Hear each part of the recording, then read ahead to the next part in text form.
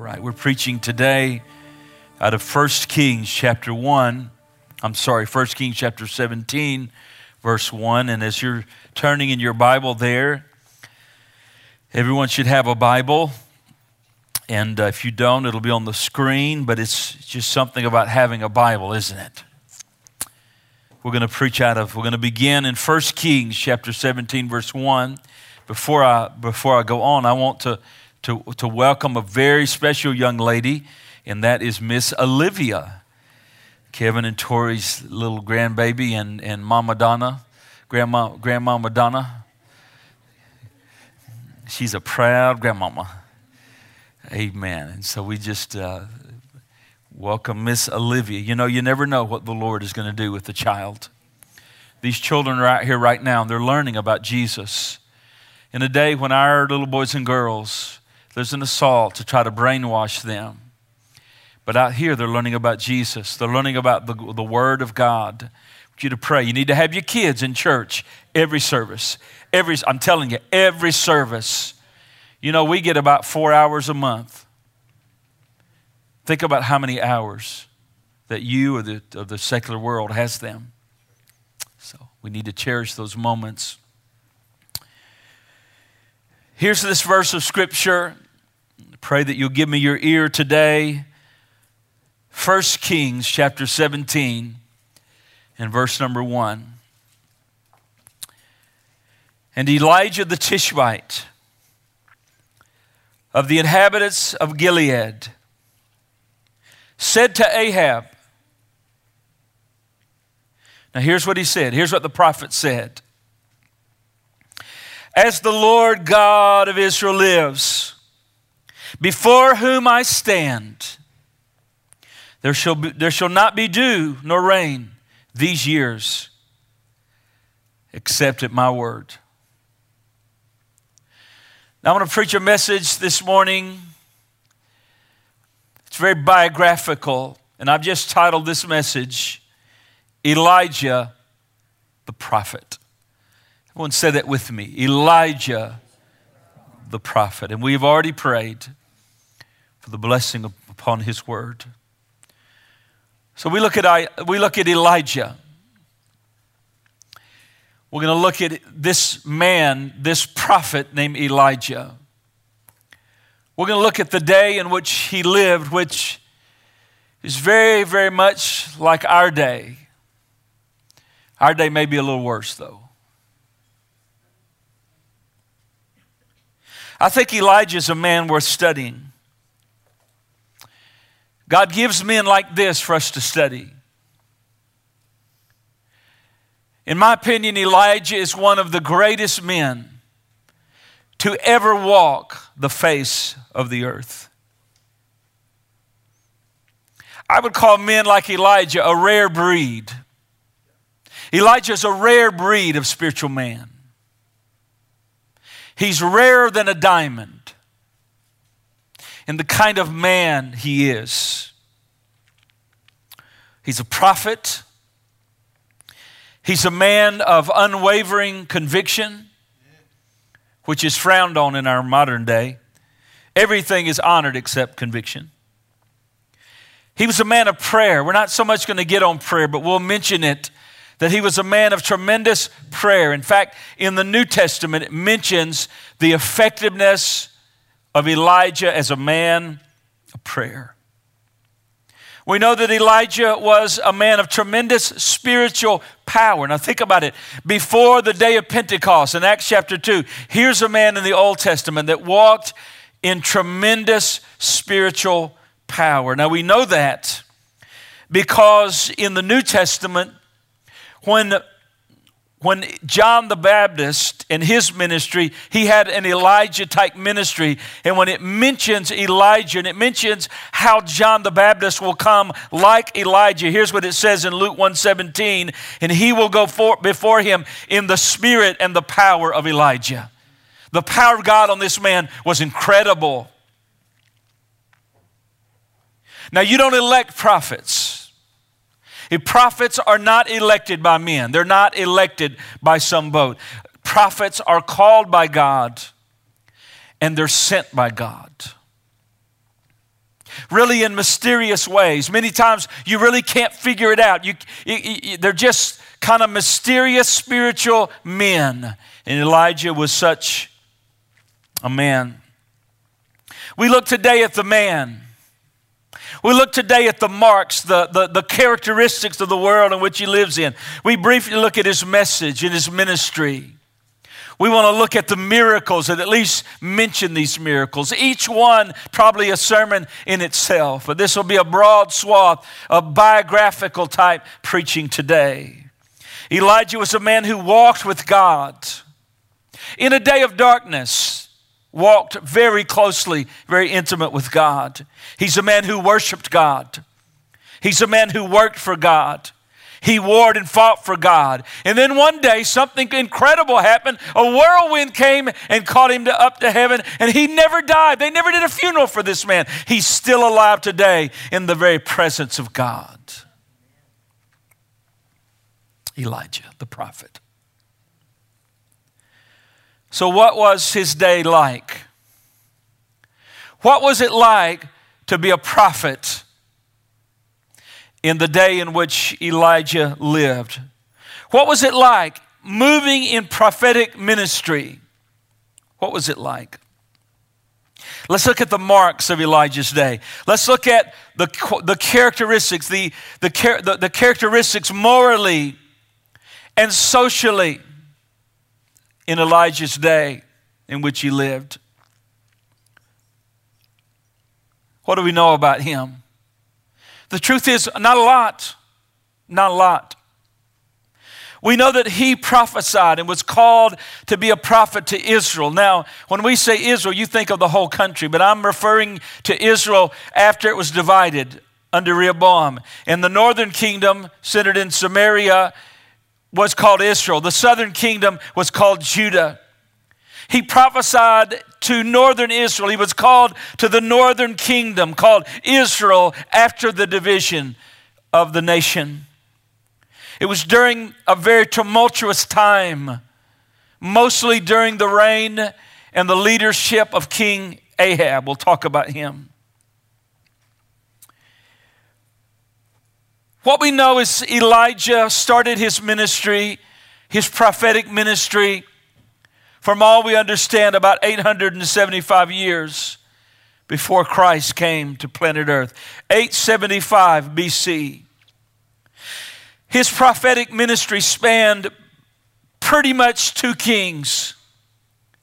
Probably the end of Omri, Ahab's father, King Omri, and then King Ahab, and then toward the latter part of Elijah's ministry, he prophesied during King Ahaziah. All bad kings, by the way. We find Elijah's story tucked in from 1 Kings chapter 17 to 2 Kings chapter 2. I read it twice yesterday. Just meditating on this incredible life and this incredible story of this man. What we know is Elijah was called by God at a very critical time in the life of Israel. I mean, that's when prophets begin to step up. I predict that we're going to start hearing more prophets in America. How many of you believe that we're in a very critical time in our nation? And I predict some of the greatest prophets America will ever know will begin to prop up. Some of them will be young prophets, young men that hadn't gone with the culture, young men that are going to be fearless, young men that hadn't drunk the Kool-Aid in a sense, young men and women that say, we're not going with the flow, we're going to go against the flow. But Elijah was called during a very critical spiritual hour in the life of Israel. One person called prophets God's Minutemen. In those crucial moments, God calls those men out of obscurity. And he says, I have a work for you to do. And normally, it's a hard work. You got a lot of people today, there's prophet this and prophet that, and about 95% of them are not prophets at all. You want to be a prophet? Read what the prophets have to go through. Most would send in their resignations. What about the northern kingdom in which Elijah was born into, we think, where he prophesied? What was it like in 875 BC?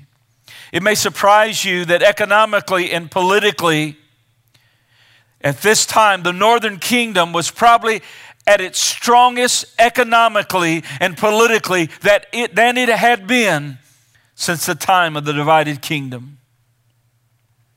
King Omri did something. I mean, for every action, there's a reaction. What you sow is what you reap. And there's important decisions in our own lives. Therefore, we need to make wise decisions because they can have long-term consequences. During this time of economic strength, during this time of political strength, the nation is on the rise in the natural. The nation is, the northern kingdom that is strong economically. Things look good on the outside. But it's not the outside we need to be most concerned with. It's not the outside in our own lives that we need to be so concerned with. It's the heart. It's not the outside that we need to be so worried about in our own nation. It's the heart. What's going on in the heart of the nation? And King Omri,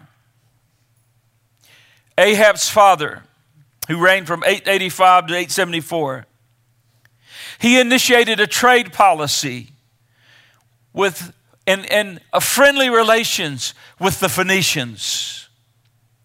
To show good faith, he did something that would have a lasting effect on the nation. That is, he gave his son Ahab in a political marriage. He gave his son Ahab in marriage to a woman. Guess what her name is? Come on, shout her name. Jezebel. That name goes down in infamy. Jezebel. Ahab was given in marriage to Jezebel in a political marriage. The scripture teaches that she's the daughter of Ethbaal, king of Tyre. And never ever did a marriage do so much harm. Be not unequally yoked together with unbelievers. Jezebel. We know that Jezebel, we have the privilege of looking back. We have the privilege of a completed Bible. What we know about Jezebel is she was a wicked queen. Because not only did she bring all her material goods surely with her, but she brought something that was devastating to the nation of Israel. It was devastating spiritually and morally to the nation of Israel, and that is this. She brought along with her Baal worship. Baal worship. And Baal worship took root very, very quickly. And it spread very, very rapidly to where it threatened Israel's very spiritual existence. Jezebel is mentioned in the New Testament. She is mentioned by name. She's mentioned as someone who corrupted a church with false doctrine. Now, of course, we know that it wasn't the same Jezebel that Ahab married. It wasn't the same Jezebel that the prophet Elijah had to confront. But it was a Jezebel-type woman who was corrupting a church through false doctrine. Here's what it says in Revelation 2. Nevertheless, in verse 20, nevertheless, I have a few things against you because you allow that woman, Jezebel, who calls herself a prophetess, to teach and seduce my servants to commit sexual immorality and to eat things sacrificed to idols. I gave her time to repent of her sexual immorality, and she did not repent. This is what's happening in Israel, northern kingdom. Baal worship. What is Baal worship? B-A-A-L. Baal worship was the most powerful and the most important god of the Canaanites. He was the God of harvest, and he was the God of fertility. How would you worship Baal? Do you know what you worship, you become like? The Word of God talks about that.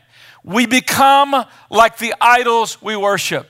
You ever watch someone, a young person, start taking on the characteristics of what they're listening to and who they're around? Well, that's what happened in Israel.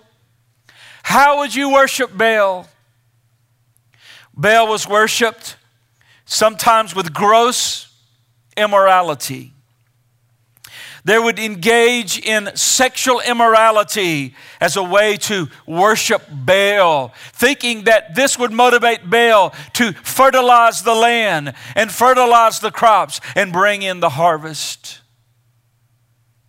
When Elijah confronted the 450 prophets of Baal, they began to cut themselves and the blood began to flow because they believed that the blood flow would excite Baal and Baal would help them and work on their behalf. It was a wicked God and really a demon behind it, motivating it.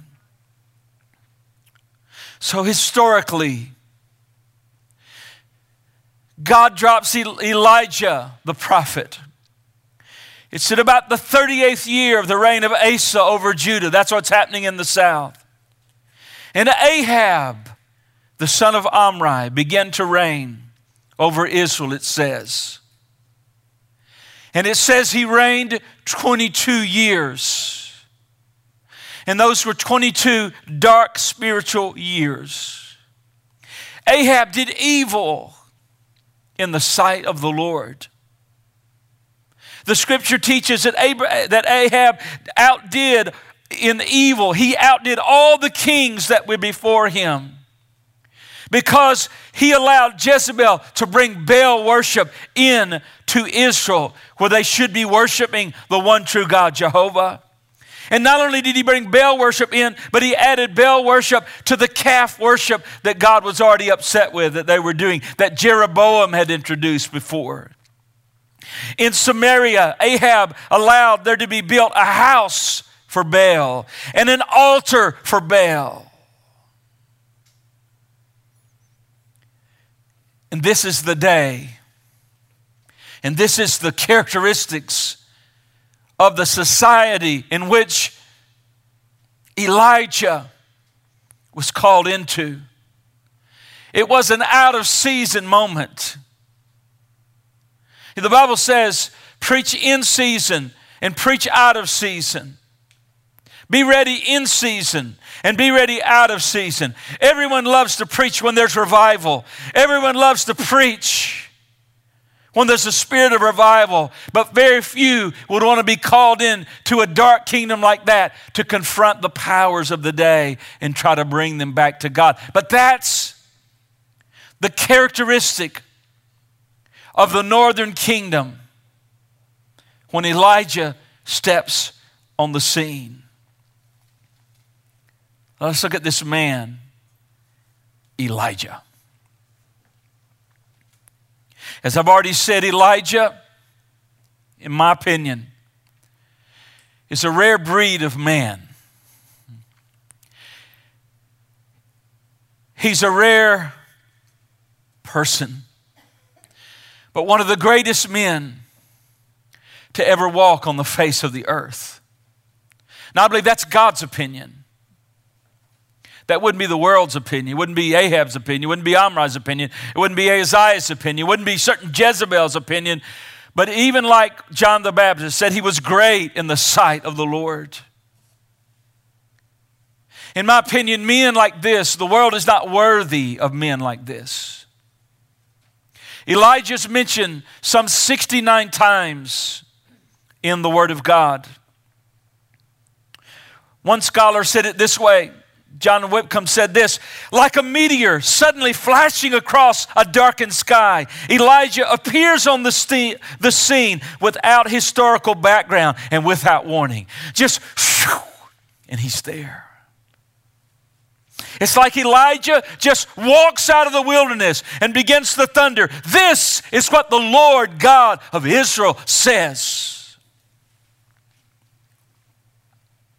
Elijah was sent to turn the northern kingdom back to God with his prophetic message and with the miracles that God would do through his ministry. Here's what it says. We have so little. It's really odd. Here's what it says. Chapter 17, verse 1. Elijah the Tishbite of the inhabitants of Gilead. That's pretty much it. His name goes down and defies time. But as far as his person, we know very little about this man. We have no genealogy. You look in the scripture and you see all the genealogies here and the genealogies there, but prophets are not like that. They're God's minute men. They're God's emergency men. They just step on the scene. They're called by God and they're sent by God. The Bible says he's a Tishbite. It is believed that that's a town on the east side of Jordan, in the area of Gilead. You know what Gilead means? It means to be rough. It's where rough prophets come from, not the little weak ones. Rough. We need some rugged men and women again in the work of God. Come on. We need some rugged people. Rough, it means to be rough. This was the territory when Israel initially began to inherit the promised land. You remember Reubenites and the Gadites, they said, give us this area. It was on the east side of Jordan. That's believed that that's the area that Elijah came from. Joseph, in his Antiquities, he describes Elijah. Here's what he says, and I quote, his haunts were far from the cities, and his distinctive garb was a mantle, perhaps woven by hair, and a rawhide rope tied around his waist. When he prophesied, when and I'll come to this later in a moment, when Ahaziah sent his servants, you'll find this in the second Kings chapter 1. He sent his servants, go inquire of Baal if I'm going to live. He'd had an accident. Go inquire of the prophets of Baal if I'm going to live. And God spoke to Elijah and said, is there not a God in Israel that the king has to go inquire of Baal?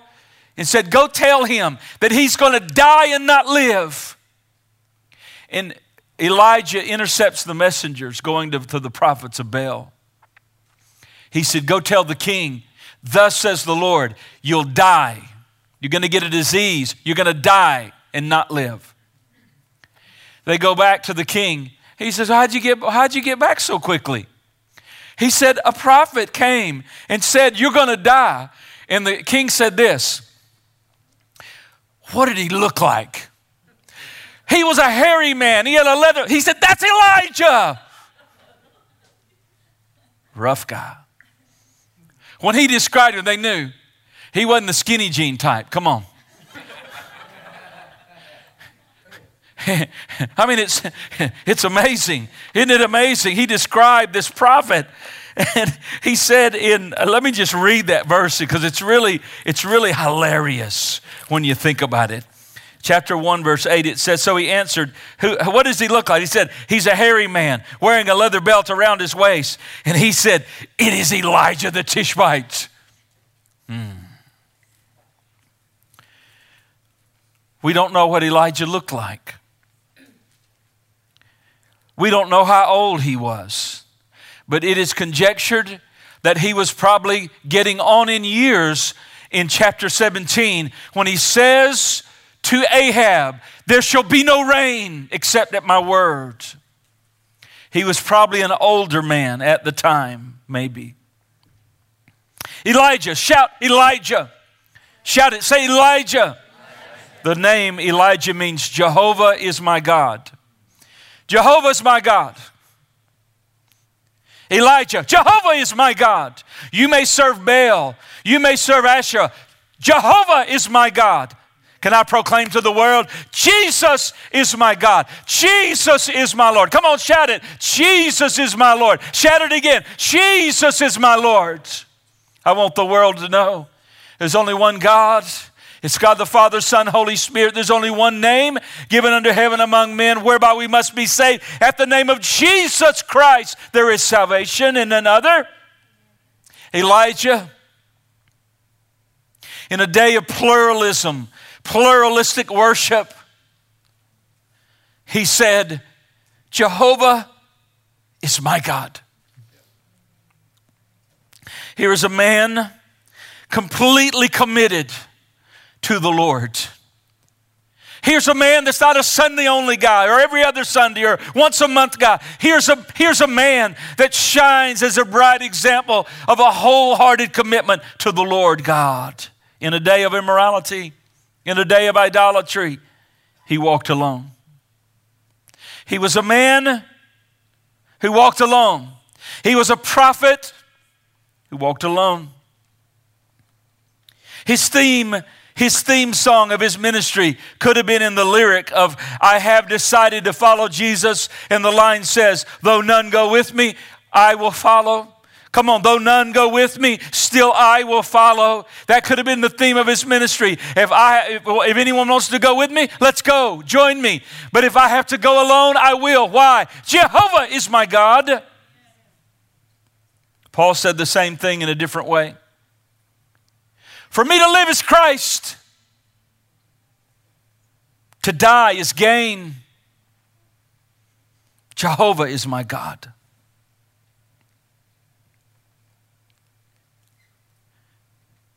What about his lifestyle? He was a simple man. He didn't wear Armani suits. He was a simple man. He was a man of deep self-control. Simple in his dress. Simple in his diet.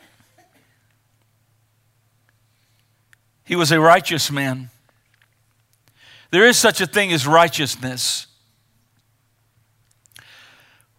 We have a government now that's trying to tell us what is right and what is wrong.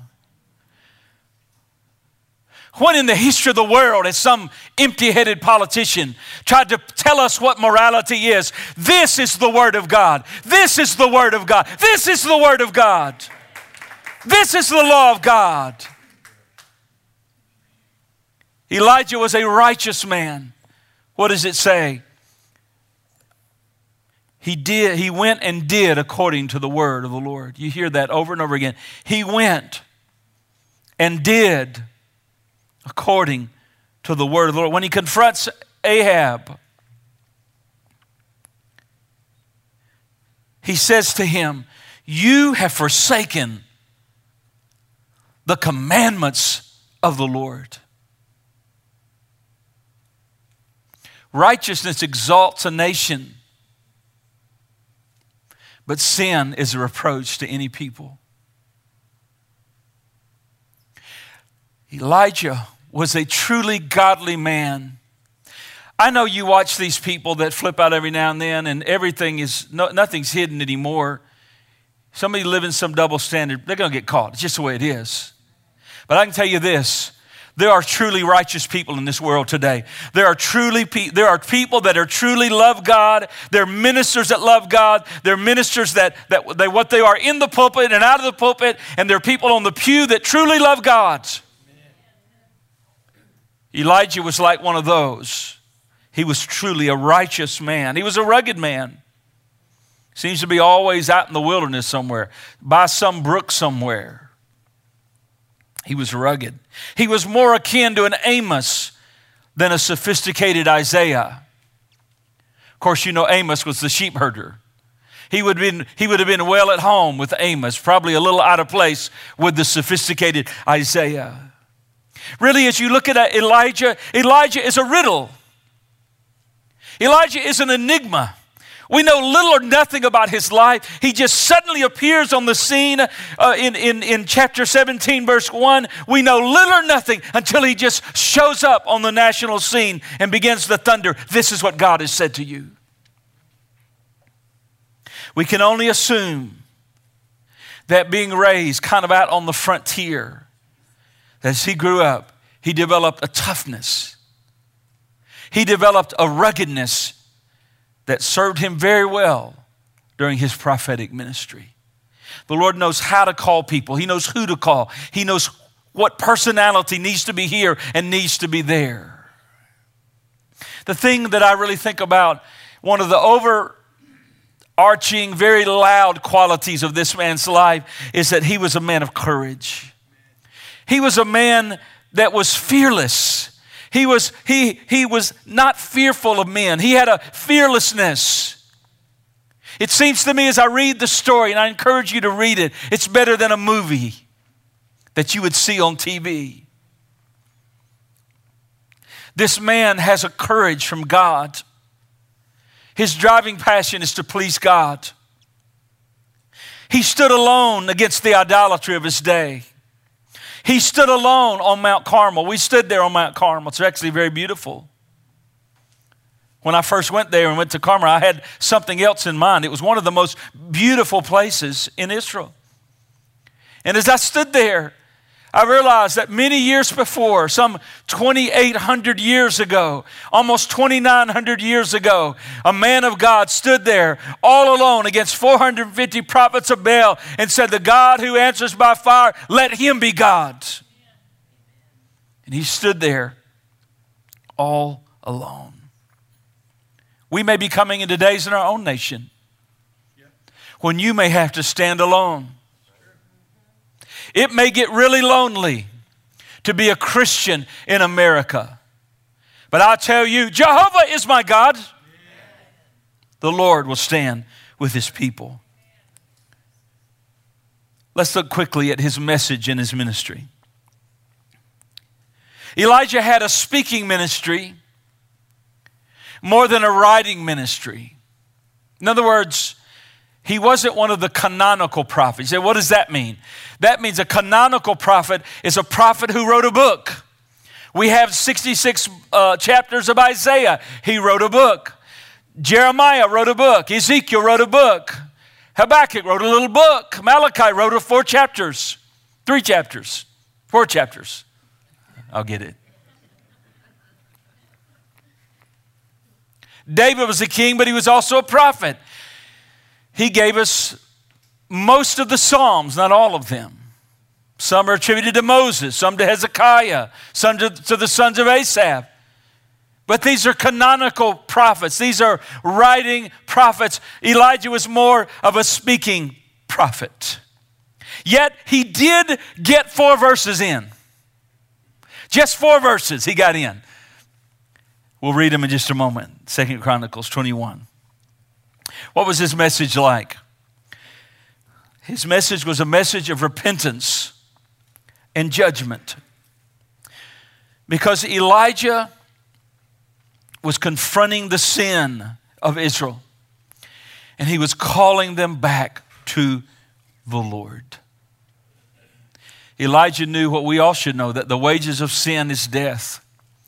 And sin was destroying the nation of Israel some 2,900 years ago. He confronted the idolatry of his day. See, because Israel didn't totally get rid of worship of Jehovah, but they added Baal worship with it, which is unthinkable, unacceptable, and intolerable to a holy God. Idolatry is hateful to our God. He confronted the personal wickedness of Ahab. As Ahab stands at Naboth's vineyard, which he has connived to get through Jezebel, he has had him murdered by false accusation. And he stands there with his spoils. And Elijah shows up. The Lord says, go tell Ahab this. You're going to die. Now, think about this. Elijah was a man of God's words. Listen, the prophet is one who spoke God's message. They spoke God's direct message. Now, prophecy today, there is still prophecy today, but it's a little different. Corinthians says prophecy is edification, exhortation, and comfort. Can it be predictive? At times, but normally it's edification, exhortation, and comfort. In this day, it had a strongly predictive element to it. Now, I've seen people say, man, I just need a word from the Lord. You got a word from the Lord for me. Well, let me just tell you this. You don't want Elijah to show up with a word for you. Hey, somebody got a word. I need a word. Come on, the Lord spoke something. Well, let me read a few words of this man, Elijah. One of his prophecies was simply that it would not rain for 3.5 years. Except at my word. James, the brother of our Lord, validates this when he wrote his book in the 5th chapter of James. It said that he prayed that it didn't rain, and it didn't rain for 3 years and 6 months. We had a drought a few years ago, several years ago now, and it wasn't that long. But I'll tell you, these lakes started drying up. I saw parts of Ray Hubbard I'd never seen before. Can you imagine what our country would look like if we had not a drop of rain for 3.5 years? But Elijah prophesied. Now, a lot of these guys prophesying they write about half the time. You don't even worry about those guys. A guy like Elijah, worry about him. Listen in 1 Kings 21, beginning in verse 19. 1 Kings 21, verse 19.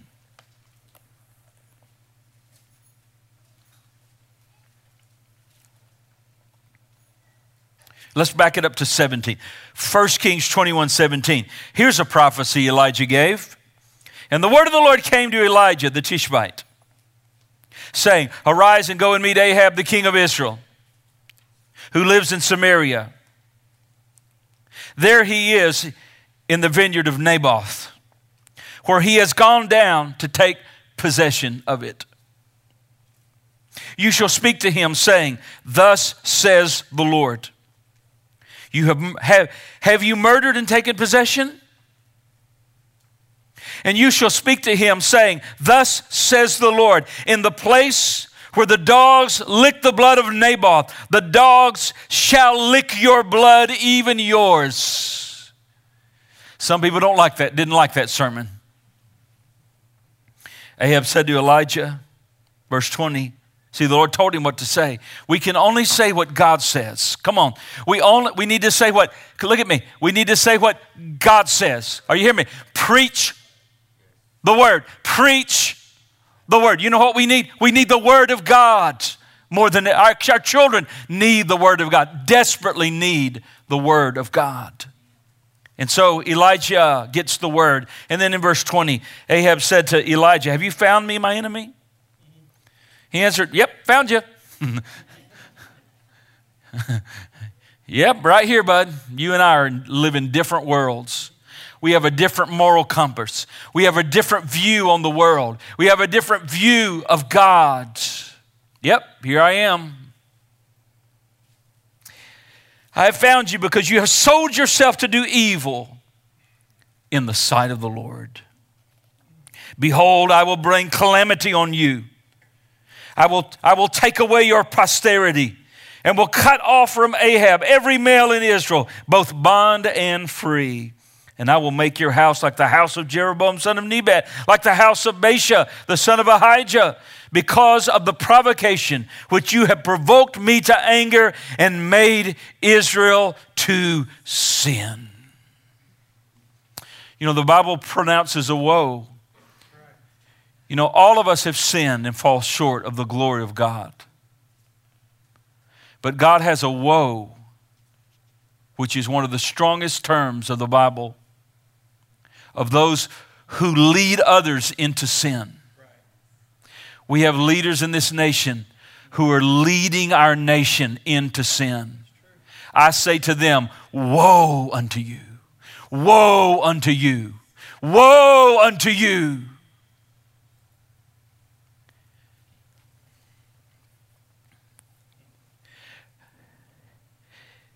Ahab had a son. Back to 2 Kings chapter 1. 2 Kings chapter 1. This is the story I told you. Now, Ahaziah, this is Ahab's son. He fell through the lattice. Well, what's he doing up on a lattice? Not a very smart guy. He fell through the lattice of the upper room in Samaria and was injured, and he sent messengers.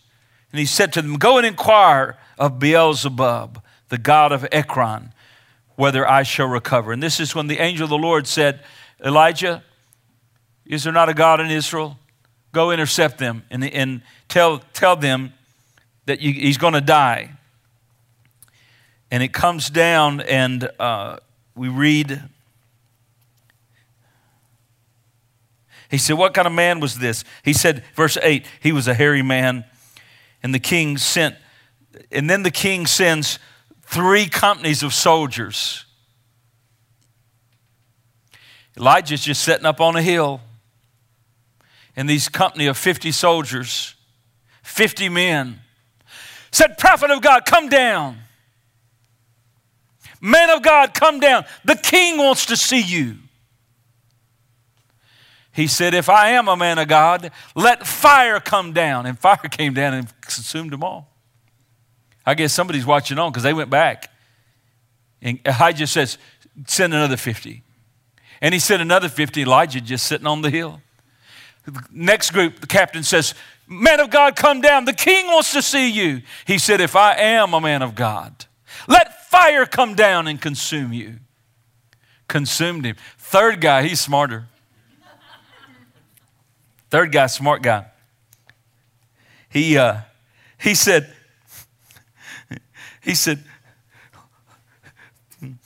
please, verse 13, man of God, please let my life and the life of these 50 servants be precious in your sight. Elijah said, okay, I'll let off now.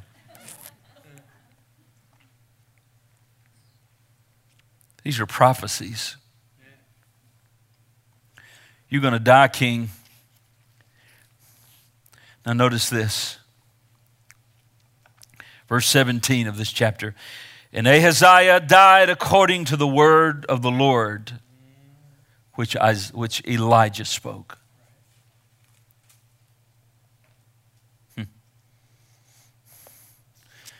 Died according to the word which Elijah spoke. Look at 2 Chronicles 21. Now, he wasn't a canonical prophet. 2 Chronicles 21, verse 12. We'll be done in just a minute. 2 Chronicles 21, verse 12. Now, Elijah wasn't primarily a canonical prophet, but he got 4 verses in. Here it is. Here's the words. Here's the verses. And a letter came to him from Elijah the prophet, saying, thus says the Lord God of your father David, because you have not walked in the ways, you don't want a letter from this guy. Because you have not walked in the ways of Jehoshaphat your father. And now he's prophesying to the southern kingdom. I mean, he scorched the guys up north. Now he says, hey, you guys down south in Judah going wrong. Here's what the Lord says. You've not walked in the ways of Asa, but have walked in the way of the kings of Israel, have made Judah and the inhabitants of Jerusalem to play the harlot like the harlotry of the house of Ahab, and have killed your brothers and those of your father's household who were better than yourself. Behold, the Lord will strike your people with serious affliction, your children, your wives, and all your possessions. And you will become very sick with the disease of your intestines until your intestines come out by reason of the sickness day by day. Look at verse 18. And all that the Lord, and after all this, the Lord struck him in his intestines with an incurable disease. And it happened in the course of time, after the end of 2 years, that his intestines came out because of his sickness. So he died in severe pain, and his people made no burning for him like the burning of his fathers. Elijah was a man who simply spoke the message that the Lord gave him. He didn't temper it with some kind of human whatever. He just said, this is what the Lord says to you. The prophets like Elijah were the Lord's mouthpieces. They spoke for the Lord. And really, Elijah's message was a message of commitment and surrender. As he stood on Carmel, he said to those Israelites, why do you halt between two opinions? Why do you vacillate between two opinions? If the Lord is God, serve him. If Baal is God, serve him.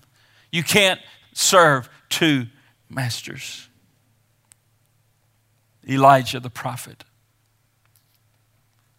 Think of what the Lord did through this man. The miracles of God. He stopped the rain for 3.5 years through his prayers. He was fed by ravens supernaturally. He multiplied the widow's food, oil and meal. He restored her son to life when he had died. He called down fire from heaven. He restored the rain through prayer. He called fire down on soldiers. He divided the Jordan with his cloak, and he was caught up to heaven. What an amazing man. A rare spiritual jewel. What do we learn from Elijah? 4 lessons as we stand. Would you come and play, please? Here's our 4 lessons. The phrase, the God of Elijah, the God of Elijah. Here's what I see in this story. 4 things. Number 1, God hides his people. When the Lord spoke to Elijah, he said, go to the brook Cherith and hide there. And the Lord hid him there for 3.5 years. Obadiah, which was one of Ahab's helpers, said, Ahab has been looking for you, not just in this country. He's been looking at other countries. But the Lord hid Elijah. How many know the Lord can protect us? The Lord can hide us in the cleft of the rock. He can hide us in the time of trouble. No matter how dark it gets, God can hide us. He can protect us. God not only hides his people, he provides for his people. He said, I'm going to feed you there. I'm going to feed you. 3 times it's recorded that God supernaturally supplied Elijah. God supplied him. Ravens brought the meat. The widow's bin of oil, flour and oil, miraculously supplied all the way through the drought and the famine. And the angel brought him a meal when he was in the cave or under the juniper tree. God provides. God also guides. He was divinely guided. Over and again, it says through his life, the word of the Lord came to him. The word of the Lord came to him. How many know God can guide us at Trinity Life? And then lastly, God strengthens his people. Elijah became very discouraged. And God sent an angel to encourage him. Told him to rest. Twice he told him to rest. Fed him twice. You need strength. And he got a meal that strengthened him so much that he went 40 days on it. That's not a normal meal. Mine don't last that long. I mean, I eat and like an hour later, I want to go get a Twinkie. Come on, let's just be honest here. But he went 40 days on that meal because it was supernatural. God will sustain us. Come on, I want you to lift your hands and just say, Jehovah is my God. Jehovah is my God. Jesus is my God. Lord, I pray that you'd strengthen our church in this hour. Strengthen us with mercy and grace and love. Lord, help us to be what you want us to be. Help us to cherish your word. Help us to only speak your word. Help us to be godly and holy and righteous. Help us to be a light in a darkened world. Lord, our day is not very different than Elijah's day. A day of idolatry, a day of immorality, a day of compromise. Oh God, I pray that you help us to say, Jehovah Jesus is our God. Lord, to do what you want us to do, to say what you want us to say, to go where you want us to go, to do what you want us to do. Oh, in the face of darkness, to proclaim the light, that Jesus is the light and the hope. We don't have to serve the Baals. We can call people out of the darkness, Lord. You call sinners to yourself. You want to save them from the darkness. and change them and grant them eternal life. Lord, in a dark day, I pray that this church will remain bright. I pray this church will remain bright. Lord, in a dark day, that we won't go with the Baals, that we won't go with the false, but Lord, that we will serve the Lord only, no matter what it costs. Lord, we know there's laws being purported that will make it illegal to believe the Word of God. It'll make it a crime to believe certain principles, but let it be. So be it. This world is not our home. We will obey God rather than men. We will obey God. We will obey our Lord. Father, I pray for strength and courage. But I pray that it would be mixed with great love, courage and conviction, mixed with great compassion, mixed with great love and compassion for those that are broken and lost. So we proclaim the hope of Jesus today.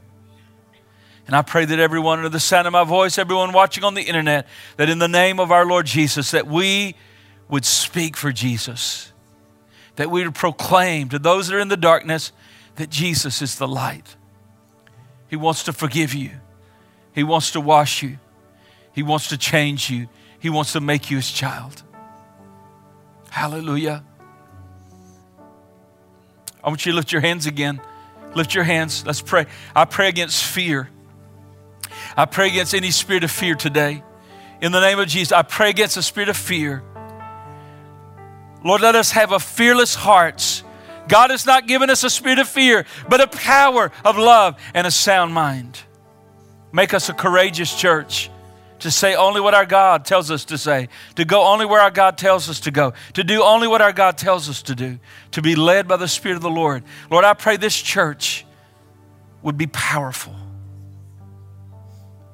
And we praise your name. Now, just worship the Lord for another moment as I get ready to dismiss. Just worship him. Just honor the Lord. Just love him. Praise him.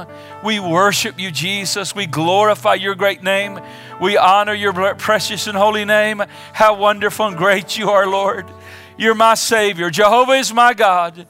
Jehovah is my God. No other God. I don't want any other God because there is no other God. And I worship Jesus alone. Hallelujah.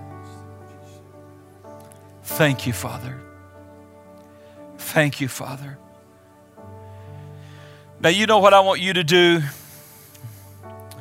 I want you to leave this place with a courageous heart, with a courageous spirit. Leave this heart full of God's joy and God's victory, that he has a purpose for us in the world, right here on this property. I need all of you on board. I need all of you to help. I need all of you that are watching online to be here next week. And I want you to go from this place with great courage. You're a child of God. Father, I pray that the grace of our Lord Jesus Christ, the love of God, and the communion of the Holy Spirit be upon us all. And we ask this in that most wonderful name of Jesus. And everyone said amen. God bless you today.